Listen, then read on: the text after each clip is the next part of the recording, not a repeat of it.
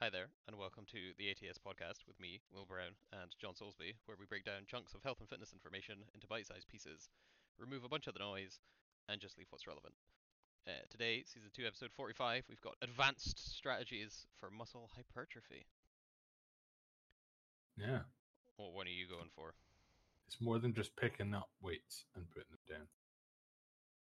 Is at this point. So I suppose if we're taking just regular weight training without any kind of changes as your norm, Mm-hmm. some advanced stuff we've worked with is the interset stretch stuff Mm-hmm. for Mm-hmm. putting that in an advanced bracket. So essentially, for people that don't know what that is, you would calves are probably the easiest one to explain.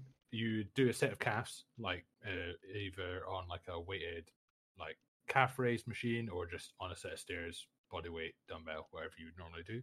And then rather than like getting to chill out and rest and then go again, you would just sit in the bottom position with a stretch through your calves and then immediately repeat into your next set and so on until you're done. So let's say you do 3 sets, you wouldn't get to rest until you're done the whole thing. They're pretty disgusting, and the idea is that you produce more kind of lactic acid throughout the phase, and you get more kind of building blocks, as it were, for your muscle to build up afterwards.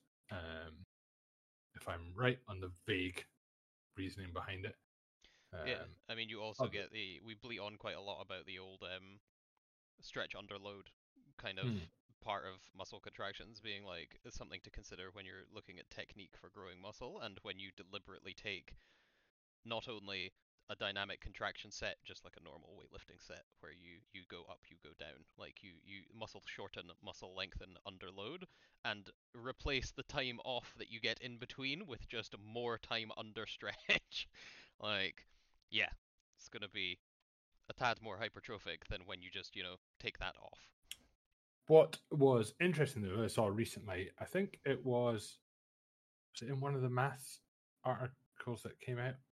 It was from someone of that. They were saying that actually there was a study that came out that interset stretch might not be as good as everyone initially thought because, in no surprise to anyone, is effectively you can handle less training load Oh yeah. because you have to stretch in between. Hmm. So they're especially in larger muscle groups,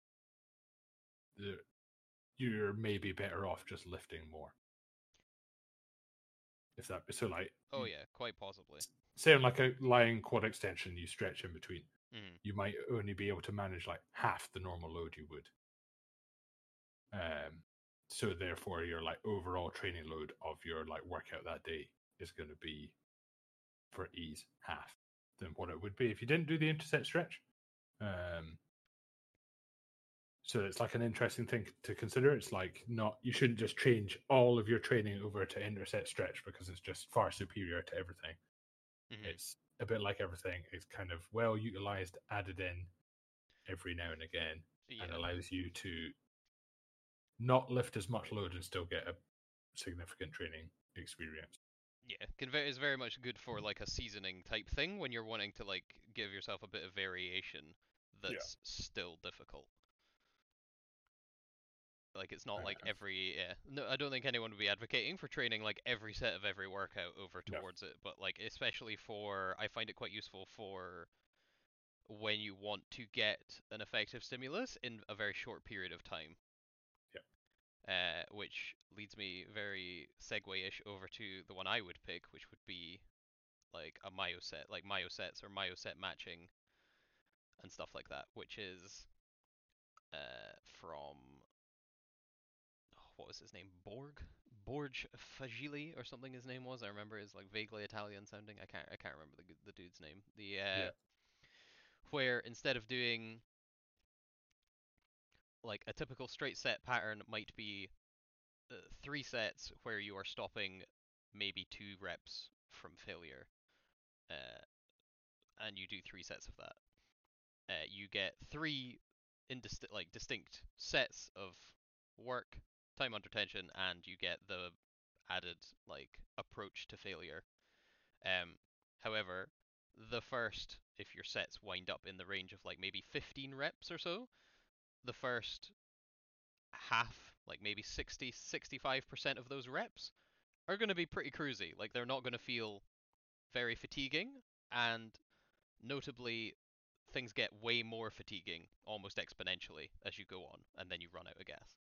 Um, but those reps near the end of the set where you are really quite struggling and quite close to failure.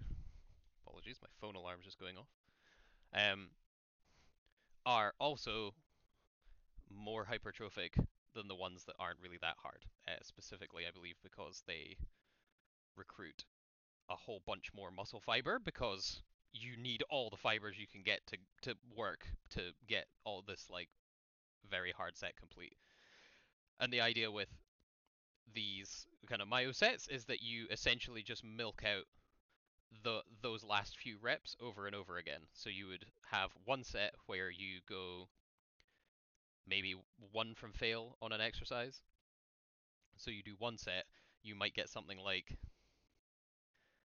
I don't know, 15, like 16, 17 reps based on my previous kind of thing. You get like 17 reps, and then you briefly stop if it's on, like, again, this very much favors machines and non-free weight options just because it's easier to manage. You like rest briefly without getting off the machine for 5 breaths, 10 seconds, and then crank a few more reps, like 2 to 3 more reps, and you have a target of total reps you want, like total kind of bouts of rest pause you want to get. So you maybe do 2 further bouts where every one of those 2 or 3 reps is going to feel like the last 2 or 3 reps of that first big part of the set, and it's just going to give you that extra little boost of those very close to failure, high recruiting set, like reps in the set, and it's gross. Yep. The other, Um, I think the other way you can organize it, I believe, is you do one working set close to failure. You then use one or two other. You typically do one other set, and you rest pause until you meet the total amount of reps you got on that first set. So if set one was like 20 reps on the chest press or whatever, and that was like you could maybe get one more rep on that exercise in that set, then your subsequent sets you just do one more set, and then set two maybe you get to like 15 because again fatigue is exponential when you do closer to failure stuff, so the likelihood you can just yep. flat out repeat it is very low. You get to 15 and you're like, I'm pretty cooked. And then you take the 5 breath pause, then you do a couple more, and then you take another pause and you do a couple more, and you essentially repeat that until you match that original 20, and then that's you. Yep. So, how often would you like think about using that? Because we've discussed it's quite fatiguing. It's kind of literally the whole point. Oh yeah, but Um, like in maybe if you're doing a split, it can be, and again we're talking advanced things, so advanced considerations apply, I think. mhm. If you're someone who has trained for quite a while, um, if you're an amateur trainee that is just very interested in being jacked and strong, and you're kind of like looking for a hypertrophy thing that's more kind of titillating, a bit more interesting to do, you maybe pick it for the body part focus of your current block once a week, and then do the other like session or 2 sessions, depending on how frequently you're training the part, normal straight sets with variations that you like. So you just have one of your 3 sessions a week be this kind of myo rep match format. Um, Another place where a lot of these come in handy is if you are somebody who maybe travels quite a bit, or you happen to be traveling and you're in a different gym than your normal gym and the equipment is a lot more limited. These intensity techniques can help make equipment that you might not otherwise find very useful like incredibly stimulative. Yeah. Like if you're in like a hotel gym and all they've got is one of those weird like chest press row like multi combo type things, and normally you'd just be like, bro, I just want to do some fucking dumbbell bench. Like that's my staple for my chest stuff, and you're like, well, I guess I'm Yeah. stuck with this. Like you do like a couple like one real hard set and a myo rep match second set, and then some like increased range push up or some stuff. Like your chest is cooked. Like you don't need any Yeah. more than that. And that's like a really cool way to make do with very minimal stuff. I was about to say, just thinking about it, I actually dished out quite a lot of this in lockdown. That was it was a big staple Yeah. because you just keep the kind of fatigue cooking, so you don't need to worry about trying to get stimulative straight sets with exercises that are very limited and very easy.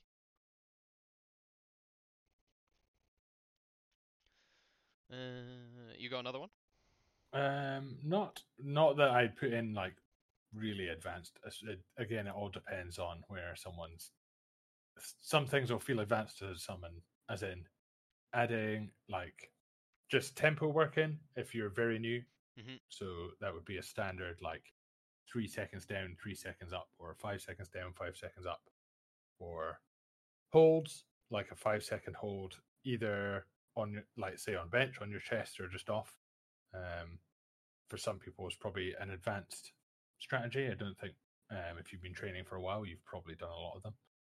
Um, but nothing else that I'd put in like super advanced things like that. No. I would chuck. I would probably chuck occlusion, like blood flow restriction stuff, in Oh there. yeah. Mm-hmm. Quite like a bit of that. That's quite advanced. Yeah. No, definitely. The occluding being like you use either specified like ties that you can get, or just like wrist wraps, or anything that you can wind tightly around a joint that is like tolerably comfortable for a small period of time and easy to get on and off. You don't want to be tying like a double hitch knot, uh, Yeah. because then trying to get it off is difficult, especially if it's on your arms. Um, but you essentially restrict your body's ability to clear metabolic byproduct in the midst of the set. So I'm sure everyone listening to this has done a set of bicep curls before. Like you get midway through your bicep curls, your arms start to heat up, gets kind of burny.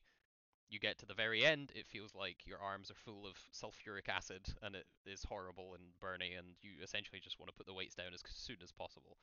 Um, Blood flow restriction stuff just inhibits your body's effectiveness at getting rid of that stuff, uh, which is gross because it means the burn almost doesn't leave because you keep the things on. Um, it does mean you get a very stimulative workout with way less weight because you're way less effective at repeating effort effectively. Um, but I think the main one that it's meant to be good for is that there are byproducts that get produced as well as the acid, um, uh, metabolites that are specifically good for signaling muscle growth, which are typically also removed along with the byproducts that make the pain feels. However, due to keeping them in or inhibiting their removal, you're getting a much longer exposure time to those beneficial metabolites. The downside being you're also in an acid bath, and it sucks. Yeah. Really great for training when injured, especially if you're someone who likes to push really hard, but you happen to be injured and you can't just like use weights that you would regularly use. You can do that kind of stuff, and it will kind of tickle the that kind of part of your brain that enjoys the difficult, because it is really quite gross, but you need so little load to make it effective. The only bad thing is it's really not very sustainable. Like the benefit from that tends to work for maybe a block, like one run of 4 to 5 weeks of training, and you adapt to it like really quite quickly. Yeah. Wonder if it's got any carryover into like aerobic, like lactic tolerance type stuff. That'd be kind Yeah, of you could interesting to look definitely at. use that as like a niche, or it feels like you could definitely use that as like a niche to because lactate tolerance training can take a while to like get going before you're starting to feel that burn. Yeah, especially if you're So you really could, quite fit as well, like yeah, you because you're could just so efficient. probably speed up the get in there quite a lot. You fancy doing a fucking like a Zwift block where you just like BFR up your legs and just go for some like low No, HR runs, low HR cycles.